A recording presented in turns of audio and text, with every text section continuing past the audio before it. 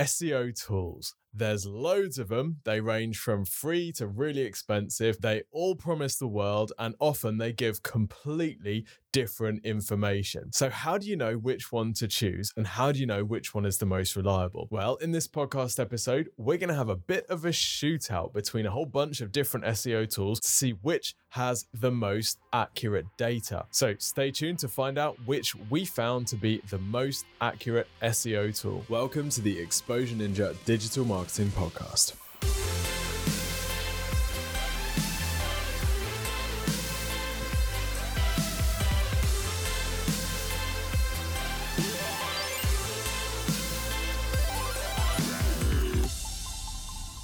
Welcome to the Exposure Ninja podcast. My name's Tim. I'm head ninja at Exposure Ninja, which is a digital marketing agency. We spend a lot of our time using SEO tools, and we've tested lots and lots of different ones. So in this podcast episode, we're going to have a bit of a shootout to see which has the most accurate data. I'm also going to share some of the free tools that we use on a day-to-day basis at Exposure Ninja. Now, these tools tend to help with one specific area of SEO, like analyzing your site or checking a competitor's link profile. So we're going to be talking about the best free SEO tools, but also the best paid SEO tools as well, because when it comes to getting the most amount of data possible and the most amount of competitor insight, eventually you're likely going to have to opt for one of the paid SEO super tools, as I call them. Oh, and by the way, before we start looking at the free SEO tools, don't forget that if you want any help with your website or SEO, then you can request a free website and digital marketing review from us here at Exposure Ninja. All you need to do is go to exposureninja.com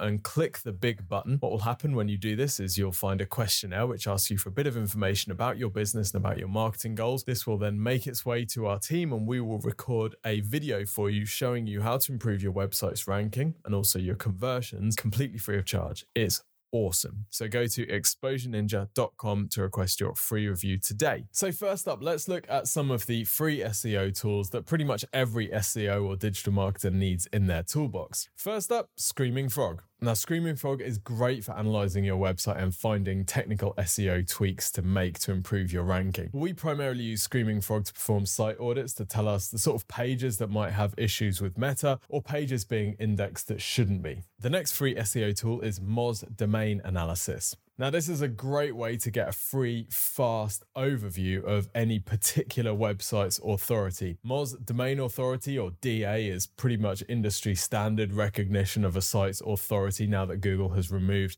its page rank number from the toolbar. And whilst it's imperfect, Moz DA is a very useful shortcut to understand how authoritative a site is in relation to other sites. Whilst the data that the Moz Domain Analysis tool gives you is much more limited than some of the other tools that we're going to be looking at, if you just need a quick overview of how authoritative your site is or a competitor's site, or you want to analyze how authoritative a publication might be, Moz DA is a pretty good place to start. Next tool, which is an absolute must-have for every website owner, is Google Search Console. Now, Google Search Console, or GSC, has become way more useful for SEOs over the last few years, and it has one massive advantage over the other tools in this video, and that massive advantage is that the data Google Search Console gives you is measured data that comes directly from Google, i.e., this is their first-party data. That's great because you know that it's accurate, whereas some of the other tools that we're looking at today, they are guesstimate data, they're projections, they're based on a small sample size or crawling or scraping or taking data from looking at how people are using websites.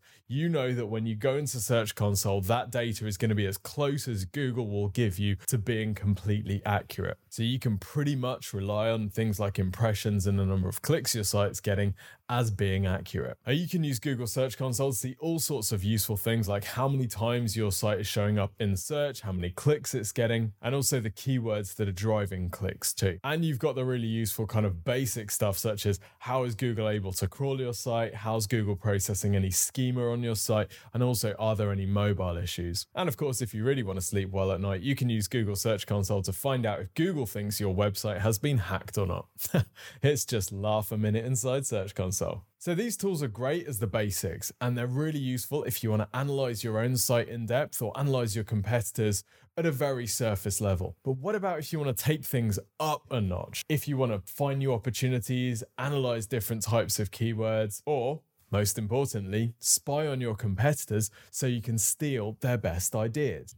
Adapt their best ideas. Well, then it might be time to take a look at one of the SEO super tools like SEMrush, Ahrefs, SpyFu, SERPstat claim to do all sorts of things, awesome things, showing you how much traffic each of those pages is getting and from which keyword, tracking their and your ranking from particular devices, from different locations over time. Now, a lot of people understandably get really obsessed about finding out how much traffic their competitors' sites are getting, which leads us onto this topic of data. One of my personal bugbears inside the world of SEO is how people treat data as all the same. Broadly speaking, we actually have two types of data. We have measured data and we have what I call guesstimate data. So measured data is the stuff that is reported by the organization or by the tool that it is measured from. Now, as we've seen, Google Search Console is a great SEO tool if you want to use measured data. But the trouble is,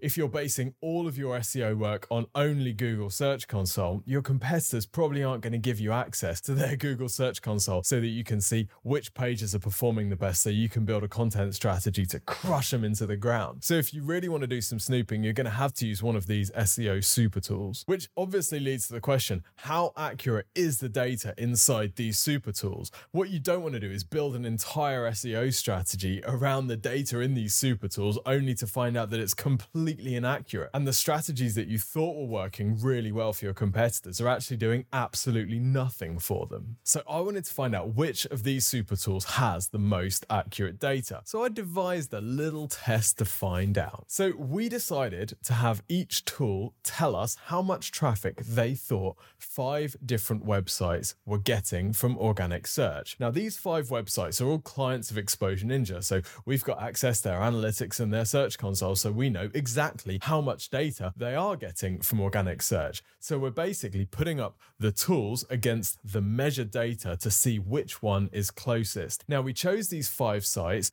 based on a couple of different factors. Firstly, we wanted to choose a mixture of UK and US sites. And then secondly, we wanted to choose sites with different amounts of traffic. Some of the sites that we're going to be looking at are much newer, so they have lower traffic volume, but some of them are more established and have larger traffic volume. Now, all of these fit into the small and medium-sized business category. We're not looking at sites like Facebook here because most of the people who are considering these tools are going to be in that small and medium-sized business category. So whilst it's much easier to have accurate estimate data for huge, massive sites with millions and millions of visits each month, we wanted to focus this test on smaller sites that were getting 4, 5, or 6 figures of monthly organic traffic. Now, because these are all clients of Exposure Ninja, I'm not going to share the website URL with you, but I will share their data. Now, before I do so, I just wanted to talk about how these tools are getting to this data. Now, answering a question like how much organic traffic a particular website gets might seem really straightforward. But actually, it's really not, because in order to make an estimate of how much organic traffic a website is going to get, the first thing these tools need to do if they're going to guess how much organic traffic a website gets is they need to measure the search results for a huge number of different keywords, because they need to know where each of these websites is ranking for a whole range of different keywords. Then the tools need to estimate how many times each of these keywords is being searched per month in each of the locations. Then they need to estimate what percentage of those searchers are clicking on that website based on its ranking for those keywords. So in order to give accurate data, these tools need to measure a huge number of keywords. They need to track the positions accurately for the ranking of each of these keywords. They need to know approximately how many people are searching for each of these terms every month. And then they need to be able to work out how much of that search traffic each of these sites is getting based on its position. So we've really got these 4 metrics which are then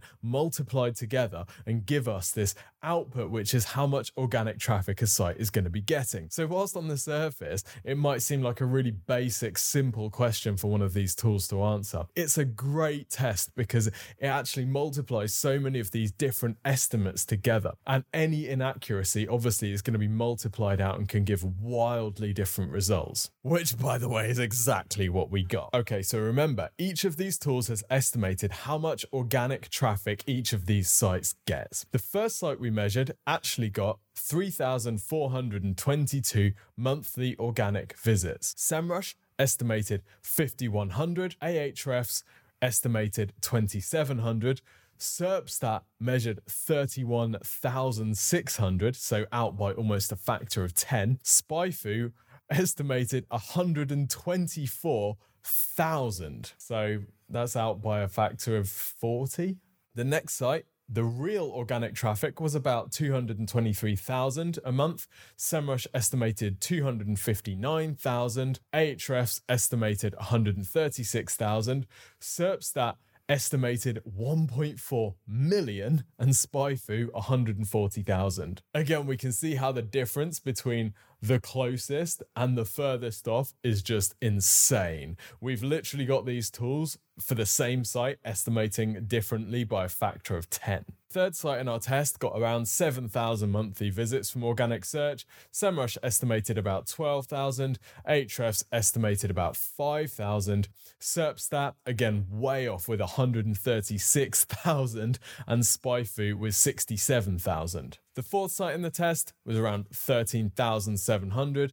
SEMrush estimated 27,000, Ahrefs estimated 27,700, SERPstat estimated 218,000, and SpyFu estimated 1.15 million. The final site on our list had around 5,000 monthlies. SEMrush estimated 2,900, Ahrefs estimated 1,500, SERPstat 33,000, and SpyFu 38,500. So in order to score these results and announce our overall winner to our little test, we decided to award 3 points to the tool that was closest, 2 points to the tool that was second closest, 1 point to the tool that was third closest, and 0 points to the tool that was furthest away from the real data. Are you ready for the results?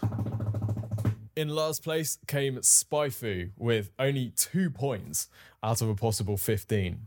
I mean, SpyFu had some ridiculously inaccurate data, and it wasn't consistently over or under, which means I'd actually be pretty cautious about even using it to compare different sites because it doesn't seem to be consistently wrong. It just seems to be very wrong in different ways. In third place, SERPstat with 3 points out of a possible 15. Again, a bit like SpyFu, there was some really inaccurate stuff here. You know, any tool that gets things wrong by an order of magnitude might be quite difficult to trust for particular data.